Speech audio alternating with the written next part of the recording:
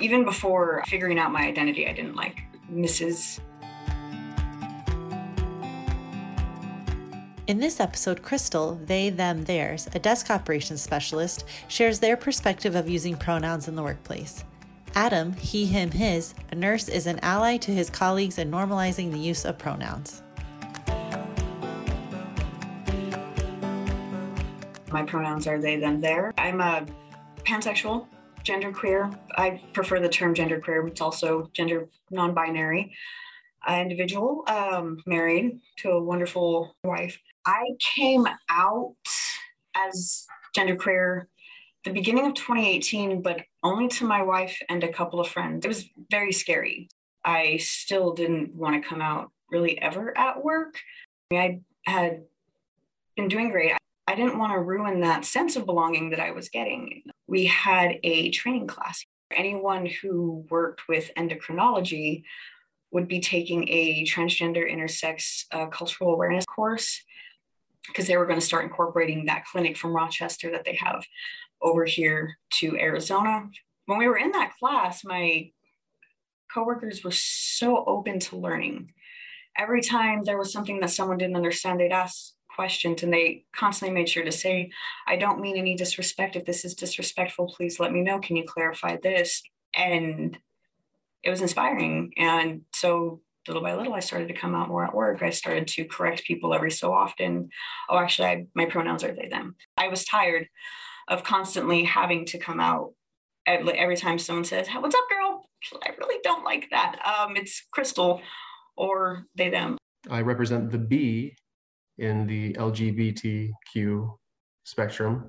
My pronouns are he, him, and his. And I've had, I guess, the luxury of being masculine, and it's never been a question from other people, really, if my pronouns are anything different. I am a married man. I had the luxury of marrying my partner of several years. I think a lot of people in the general public just kind of assume that if you're a member of the gay community, then you're in tune with everything from gay to transgender to intersex, etc.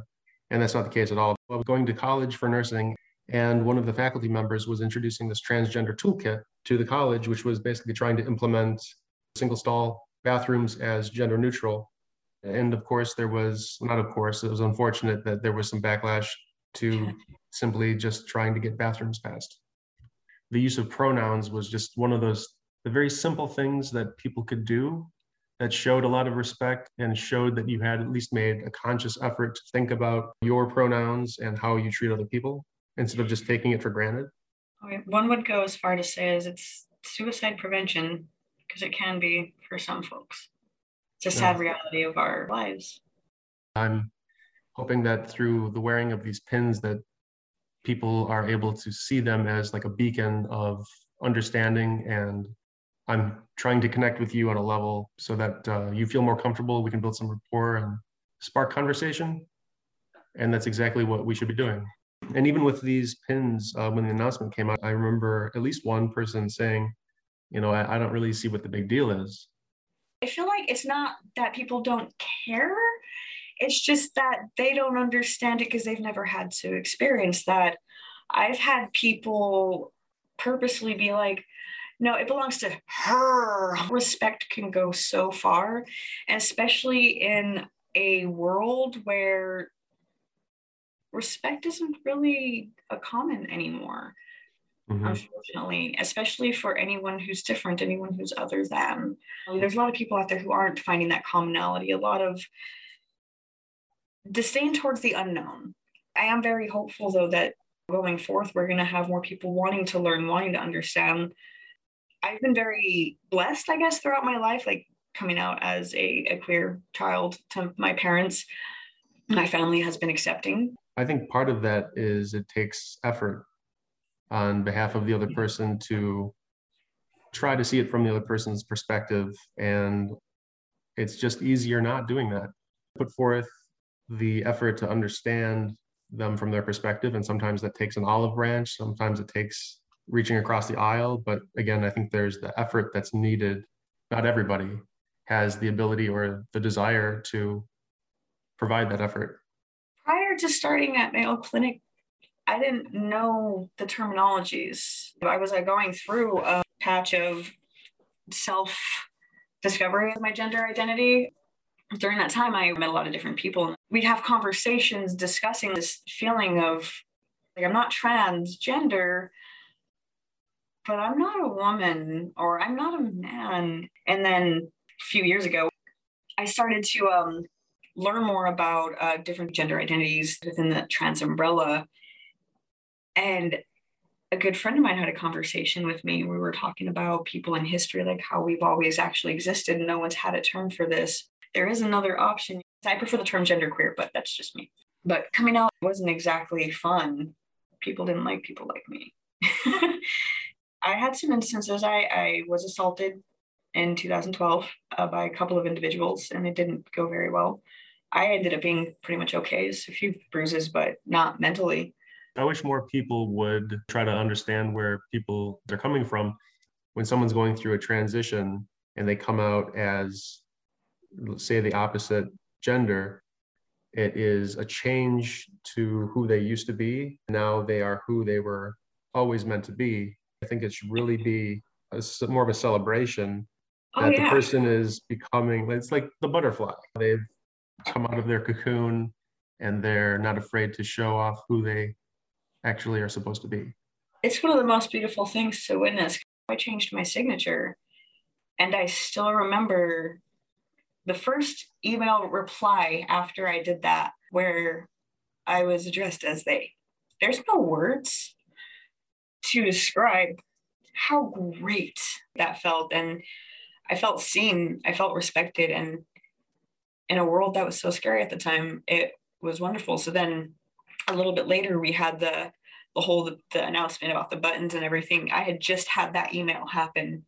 So when I made that response, you have no idea what this means to me. Having my coworkers start to, like, seeing other people reply and they have their pronouns and they're not even non-binary. They identify with something on that binary spectrum of she, her, he, him. It's so less scary now here, because I know my coworkers got my back. Now we have more celebrities that are coming out. People now have role models. They now have representation. And people don't realize how much that representation matters when you've never had it. For me, when I was coming out, it was in high school. And I finally got up the nerve to do it. And I remember the sense of, it felt like tons of bricks were lifted off of my shoulders. And what I failed to realize, I suppose, is the next day at class, there were going to be a whole bunch of questions and people were going to want to know more about it. And I ended up actually caving and giving in and going back into the closet because I couldn't take it all at that time. And it took me an additional 15, 17 years before I actually put my foot down and had the gumption to finally get around to actually coming out. It's scary. So for real, I was a late bloomer. It's scary and it's a lot of pressure. And that's a sad truth for a lot of people within the queer spectrum, as I like to call it. We miss out on a lot of certain opportunities growing up that other people get to experience because we have to hide who we are. And while, we're the same person, we're not genuine to ourselves. We're not genuine to the other person. Refer to me as a person. I'm not the parts between my legs. I'm sorry if that's a little on the forward thing, but that's been the part that's always bothered me. When it comes down to it, people are over obsessing about things they should not be. I'm Crystal. I'm still me. Do you have any advice for others who may be nervous or scared to share their whole self with their colleagues at work? Make sure that you do feel safe with the people that are around you, just for your own anxiety, because anxiety is horrible. And I highly believe in self-care. Know that your colleagues have your back and you're not alone. You'll have at least my support. And we have the Merge group. Definitely reach out to the Merge groups. They are phenomenal. There's an outlet. I believe it shows your department name and other people maybe in your own department who are part of the spectrum as well. I added my name to the list. I think Mayo Clinic has been very supportive. But I would say, though, that it does get better. When I was first coming out to coworkers or colleagues, I think as long as I was straightforward with them, I had a much better reaction. I find the same thing with my coworkers. As long as I'm just honest, they're fine. They're all awesome people, but I love it here. I'm not trying to be all like, yeah, go Mayo, but I absolutely do. The patients I get to interact with are all phenomenal, and you get to kind of inspire them every day too. And then like, I don't know about with your area, I do have a few patients that come through every so often. They have their follow-ups and they are non-binary. They're ecstatic about this. To see how happy that made them was great. I loved that. Never have I worked for a company that's as open as Mayo, as accepting as Mayo. I do think that it can be hard to find support when in a sea of people that you don't know. Hopefully that these pins will be an identifier for those who may need some support. At Mayo Clinic, I think we are one team ultimately. We come from different departments. We come from different colored uniforms. We have different titles. But in the end, we are all here to enhance the outcome of our patients. And we have a role in promoting and inspiring others to be better versions of ourselves and themselves. It means the world that Mayo is taking the step to include the use of pronouns. This is a great organization to lead change. It's one of many steps that Mayo Clinic could take to enhance the inclusiveness. It's certainly a step in the right direction.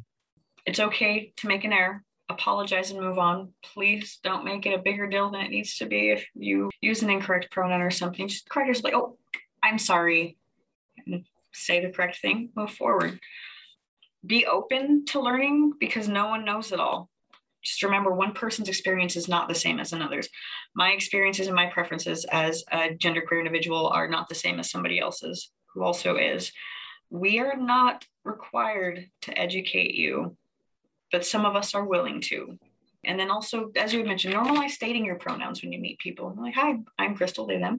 Even if you go by something on the binary, again, doing things like that, normalizing that makes us feel safe. And also it stops the stigma around, oh, this is so new and strange. It's not that new. If you look into it, we've always been here. Just be respectful and you'll be doing great. And if you do notice someone else continuously being disrespectful, please say something. Don't just watch someone get misgendered or not their correct name, not their correct pronouns. Stand up for them. We need people to do that. But I also just wanted to say thank you. It says something about the organization who's not only willing to put out pins with pronouns on them, but have a discussion about it. And yeah. A very necessary conversation too. I greatly appreciate that. You know, you're a little jaded from previous places. It's nice to know that it's just a past experience. It's a bad relationship that I had with an employer before. It's okay now. We can move forward. A culture of inclusivity starts with you.